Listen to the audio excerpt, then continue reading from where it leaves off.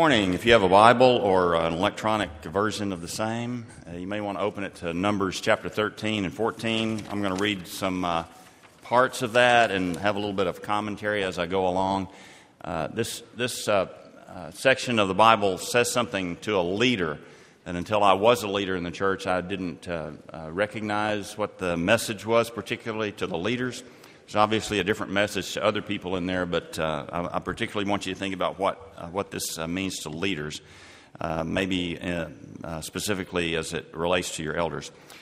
At the very beginning of Numbers chapter 13, we know that the Israelites have been in the wilderness for a little over a year. And as you know, they were in Egypt for 400 years. God promised that when the sins in the land of Canaan became severe enough that it would be time to rid the land of evil. And He has promised to His people that they can have the inheritance of that land. He promised that to Abraham. And the time has come that God thinks, hey, it's time for them to take advantage of this wonderful place where they'll have cities and houses that they didn't build, wells they didn't dig, vineyards and orchards that they didn't plant.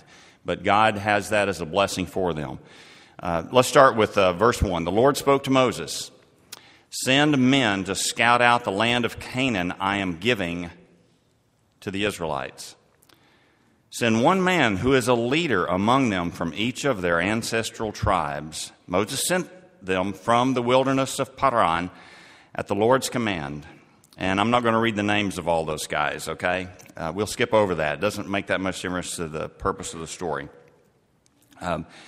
In verse 17, when Moses sent them to scout out the land of Canaan, he told them, this is what their instructions were: Go up this way to the Negev, then go up into the hill country. See what the land is like, and whether the people who live there are strong or weak, few or many.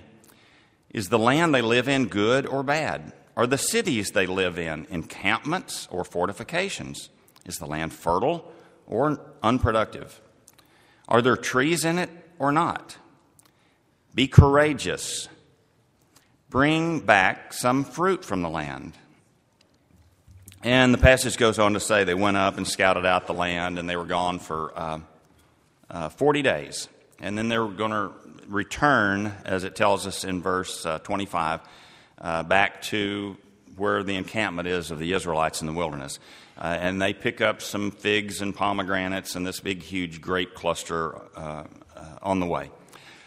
And starting in verse 26, the men went back to Moses, Aaron, and the entire Israelite community in the wilderness of Paran at Kadesh. They brought back a report for them and the whole community, and they showed them the fruit of the land. They reported to Moses, "We went into the land where you sent us. Indeed, it is flowing with milk and honey, and here is some of its fruit. However, the people living in the land are strong, and the cities are large and fortified.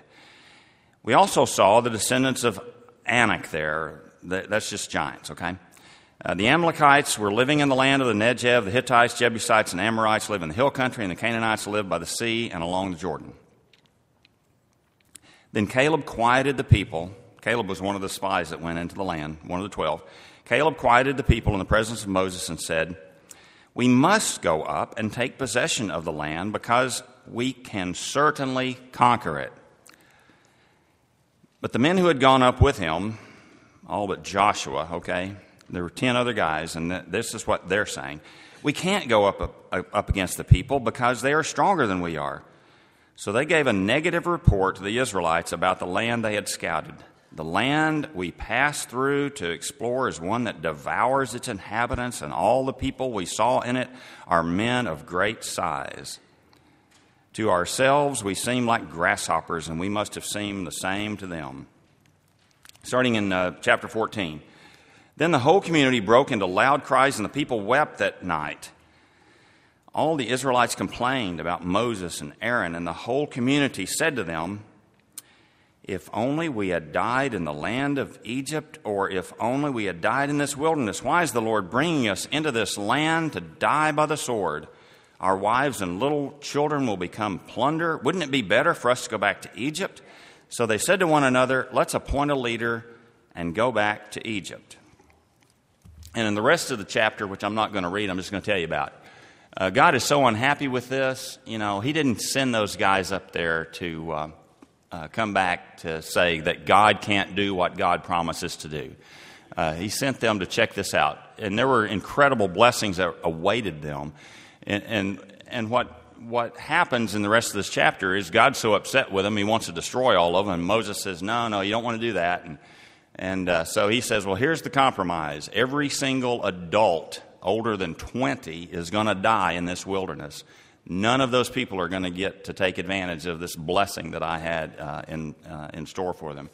In this passage, we find that 12 leaders were instructed to investigate what the future held for God's people. The leaders were sent into a promised land. They weren't sent to determine if it was a dangerous place or if the people were up to the task of entering it. When they returned, instead of trusting that God would lead his people into a future filled with blessings for them and their children, the majority of the leaders who had a glimpse of the future reported that what God planned for them was just too dangerous. Instead of showing courage and faith, 10 of the 12 leaders were filled with anxiety, which discouraged and scared the people. Some even promoted the idea of returning to the past from which God had already delivered them. Because of fear of change, their failure to lead, and their disbelief, the promised blessings of God had to be postponed for 40 years. The West Ark Church is on a path in 2015 to wonderful opportunities and blessings which God has awaiting us. We cannot go back to 2014. We have no reason to fear changes that will come. If God is leading us there, then the future is not one that is filled with danger, but one that is filled with promise and hope. Satan, of course, wants us to think otherwise. Your elders are trying to recognize changes that will come while we lead God's people along a biblically sound path. Let us all prepare for a higher level of spiritual experience. God has promised that we need not fear the future because he is already ahead of us and will not abandon us. We must trust that the will of God will never take us where the grace of God will not protect us.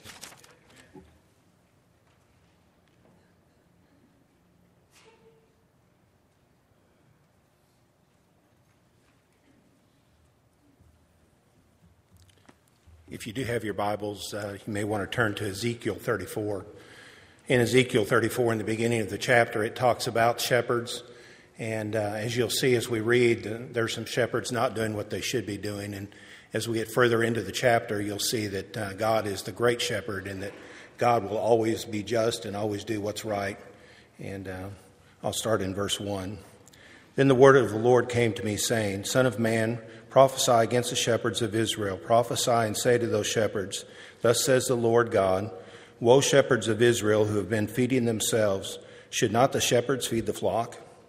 You eat the fat and clothe yourselves with the wool you slaughter, and the fat sheep without feeding the flock. Those who are sickly you have not strengthened, the diseased you have not healed, the broken you have not bound up, the scattered you have not brought back, nor have you sought the lost. But with force and with severity you have dominated them. And they were scattered for lack of a shepherd, and they became food for every beast of the field and were scattered. My flock wandered through all the mountains on every hill, and my flock was scattered all over the surface of the earth, and there was no one to search for or seek for them.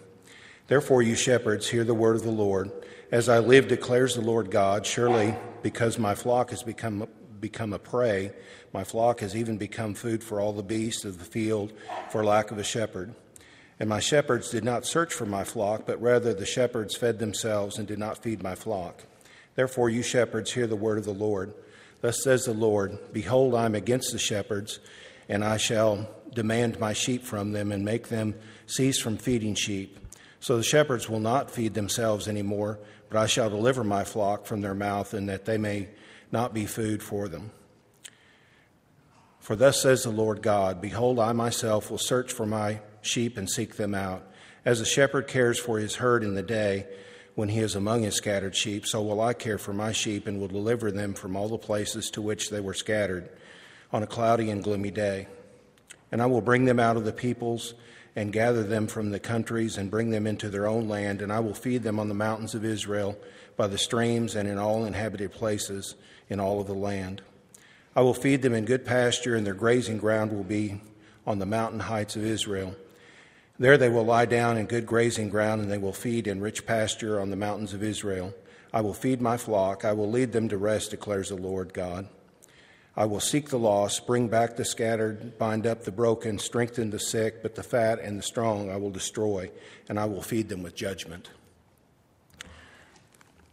I think you can see in what I read that the Bible pretty much, and God tells us what he wants from shepherds, and he certainly is the great shepherd, is going to make sure that everything is just and everything is done that should be done in the end, even sometimes when things are difficult. And certainly we can see how shepherds should feed the flock and watch over the flock, and we certainly strive to do that, and that's what we feel is our goal, is protecting the flock and watching over the flock as shepherds here at West Ark.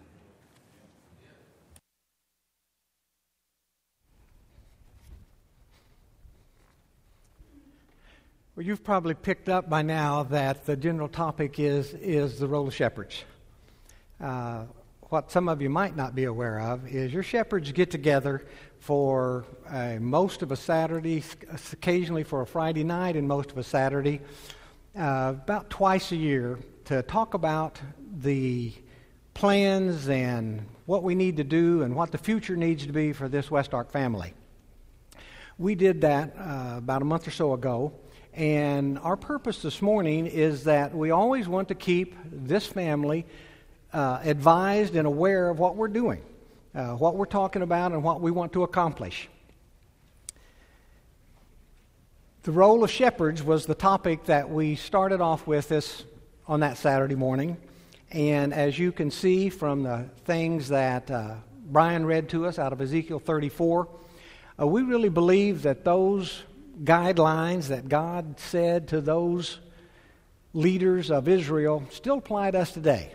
Those are the types of things that he's wanting us to be, and that's the kind of role that we want to be.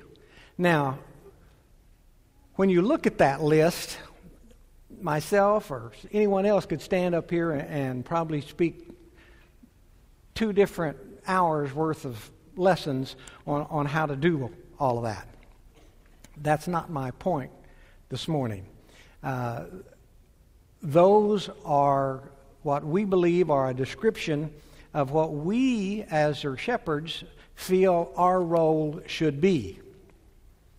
Well, as soon as we had that discussion, it sort of begs the question, how are we perceived by both ourselves sometimes, but also by our membership in our role as elders?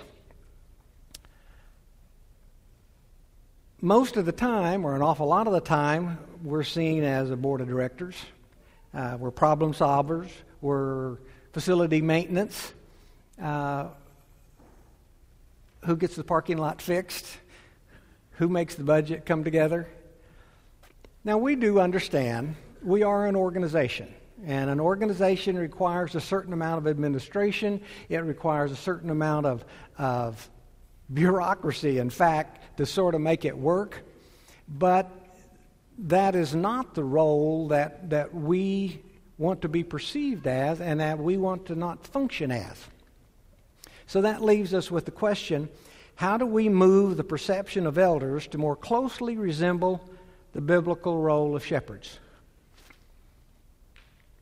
We've been trying to move that way for a long time. It's scary when I stop and think that I've been a shepherd and blessed to be a shepherd here for 24 years. It's a long time. And I've seen a lot of this evolution occur. We have already made an awful lot of progress moving from acting like a board of directors to acting more like shepherds. But we still got a way to go. We still want to act that way. And not only act that way, we need to try to find those things that we can do to help you perceive us that way. I want to give you an example. Sharon Ferris back there caught me walking through from the classroom into here one day with a lady that wanted us to pray with her. And I was the first elder she saw, and she asked me if I would pray with her. And we went into room 100 and we prayed with her. Thank you. That's one of the few times that I really felt like I was functioning like an elder, like a shepherd. It wasn't about somebody's making too much noise or the parking lots, all those other mundane things that are important. We realize that. But that's what we want our shepherds to do. We want to pray with you. We want to try. When we talk about healing the sick and stuff we talked about, that's spiritually as much as anything. We do a lot of praying both physically, but spiritually, we live in a troubled world. We have lots of emotional conflicts and problems. We want to be available to talk with you. Marriage is a difficult thing in our society nowadays. Unfortunately, your shepherds normally find out that a marriage is in problem when the divorce papers are getting filed, at which point in time even prayers are getting a little limited. We would love to be able to have the opportunity, and we're also trying to provide many other opportunities with counseling and marriage counseling and other things that we can do to help serve as the pastors or the shepherds that you want us to be. One of the things that when we look at this role and we ask ourselves, what is our duty, what should it really be, is what's our responsibilities? We talked about the roles. What's our responsibilities? Well, to be real honest, from my perspective, this had an interesting twist to it, I guess, that I hadn't thought about. But it became obvious pretty quickly that we all really agreed that our primary responsibility is to you all. Our primary responsibility is to current members. Now you say, now wait a second. We're supposed to be evangelistic. We're supposed to be reaching out to others. We're supposed to be saving the lost. You know, all of these things that we're supposed to be working on, and we do. But let's make a distinction here. As an individual Christian, I have a responsibility to do good to others, to speak about Jesus to others, to reach out to others, all sorts of things that the Scripture teach us. Every single one of you who are baptized Christians have the exact same responsibility that I do in that regard. That's not something that you can delegate off to your shepherds or your preachers or anyone else. We all have those responsibilities. So then the question is, then what additional responsibilities might those of us who've been fortunate enough to become shepherds, what additional responsibilities do we have?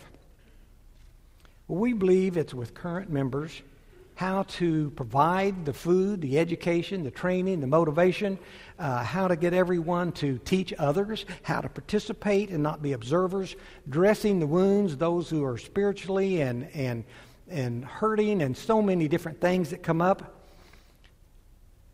And then you say, well, yeah, but one of those things originally was seeking the lost. You're supposed to be out there seeking the lost. Well, I'm not so sure that's exactly the right context to put it in. For non-members, seeking the lost, seeking others, we believe that our role really is to lead you all to declare the gospel to the world. We can't do that for you. There's 9 of us. There's 600 plus of you all. Our role, our responsibility is to try to do everything we can to equip you, both knowledge, scriptural, everything else, the tools to be able to do the Christian life, to empower you bless you, saying, you can do it. You don't need our permission to do something good. We every now and then will get somebody who's got this great idea to go do something good. And they come and ask our permission. You don't need our permission to do good. Now, sometimes we have to help with some funding. Maybe there's a little bit of money that needs to be at the start, although rarely is that the main issue. And we can help with that regard. And then finally, we need to help focus sometimes. As you all know, there's a million things out there in this world that needs to be addressed, that are all good, all worthy, and we can't do everything. So sometimes we get involved in trying to focus a little bit some of our works that you all have come up with. When we go back and look at the great things that this congregation has done, I go all the way back to our mission committee, to Cure, to Hope Chest, to Laundry Love, to ELF with the Christmas that just went by. As I said, I've been an elder for 24 years. I can tell you, the elders didn't initiate a single one of those. Every single one of those were initiated and started by you all. One of you all had the vision, had the courage, had the energy, and we blessed it, we supported it, we got behind it. We didn't start it. Those come from you all. Our job is to try to help and encourage and motivate you all to come up with more good works like that. And we'll bless it, we'll pray for it, we'll help every way we can, but that's got to come from all of us as an individual Christian. So as we focus down a little bit on some more specifics from our meetings together, then we want to look at, okay, what kind of goals will help this congregation grow spiritually so that we individually and collectively can reach out to others. And to do that requires a little bit of a brief history. Let me back up for a second and give a real quick history that most of you will remember. Our location, where we're standing right now this moment. We truly believe that God put us here across the street from the University of Arkansas at Fort Smith for a purpose. We're just right here and next door to a great mission opportunity. For years, this congregation has supported and worked in that direction. We've been able to hire campus ministers. We were able to get a house right next door that we can utilize. We've done a lot, but there's a whole lot more that can be done that we want to, and we have stated for quite some time that one of our major mission fields is right next door. To help accomplish that, we've also done some studies. We've had speakers come in and talk to us all about stuff that many of you have already read and are aware of, and that's generational changes. It's just a fact that the way we identify with this group of young people sitting over here is a whole lot different than how we identify with old guys like me. It's just the way it is, from the baby boomers to the next generation to the X, Y, Zs, and all the other alphabetical letters that they try to label them. Our culture changes. It is changing. When Paul went to the Jewish synagogues and then he went to the Greek temples and stuff, he changed the way he made his presentation. He didn't change the message, but he changed the way he made the presentation to adapt to the culture in which he was addressing. Our culture is getting more casual. You look at the pictures down there of Rooster Cogburn and the marshals of the day, then they have a tie on and long sleeve and coats riding a horse. That's not the culture we live in today. We dress more casually. A few of our guys who wear ties all the time still wear the ties. A lot of us who don't wear ties anymore quit. We're a more casual, more friendly, more informal culture. We truly believe that if we're going to reach out to the next generations, both across the street and in this area, who represent the future, then that is the atmosphere that we need to present. That is what attracts them, and you can't teach somebody who isn't here until you've gone out and talked to them. That's the only way we can reach them. So the question is, what do we need to do to encourage an attitude and a behavior of members and create an atmosphere that is more? And I want to stop right there for a second. The word more is there very deliberately. By no instance are we trying to imply that we aren't friendly and that we aren't inviting. But we definitely can be more. We definitely can be better. So our goal, long-term and definitely in 2015, is we want to do the types of things, both in attitude and physical and everything else, to make this congregation be more friendly to each other and to outsiders who come through our doors, to be more inviting, to be more intimate as a community, as friends, as a family, and to be more participatory. We don't have a band and a choir and all this stuff up here entertaining you. We're here worshiping together communally as a group. We are participants in worshiping, not observers. Those are the things that we have already made a lot of progress, as I've said. I hope we can continue. I know we can continue to make more progress in that same area. To help bring that along and to get your participation in it, sometime within the next month or two, we're going to have another one of the Talk It Ups that we had several months back, during which time we're going to get input from all of you in the types of things that we can do to help this congregation grow spiritually and be more friendly, inviting, intimate, and participatory. We welcome your input.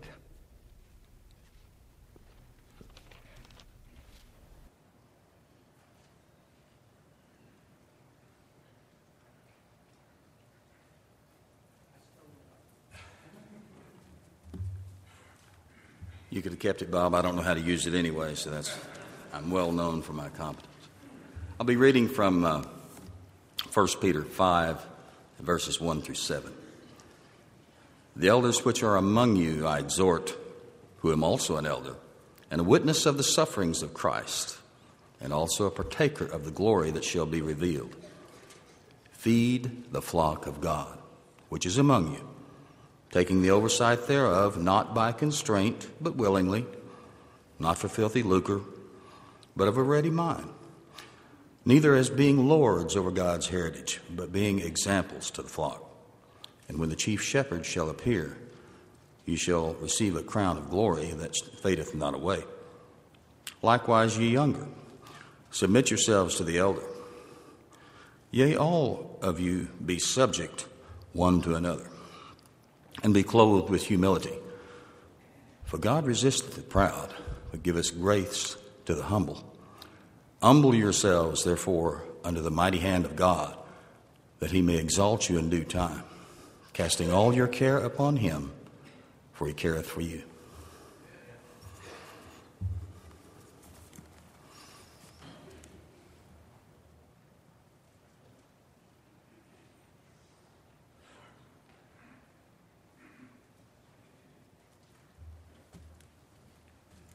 I so appreciate the comments by Bob and the others that have spoken this morning. And we also want to talk this morning a little bit about the fact that as an eldership, we need some help. When I became an elder back in 2010, along with several of the other gentlemen, there were 12 of us. Today there are 9. Roy Donovan, Russ McConnell, and Bill Dickey have retired from that work, and we honored them for their service, and we're glad that they've been a part of this church, but it's time for the next generation to move forward. So we, over the next few months, are going to start the process of selecting additional elders to work with this congregation.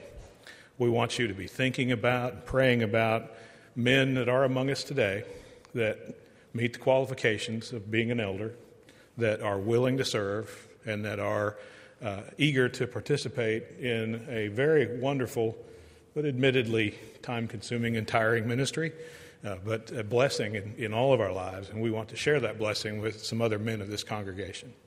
In addition to that, to adding new elders, we're also going to ask for a reaffirmation of the existing elders.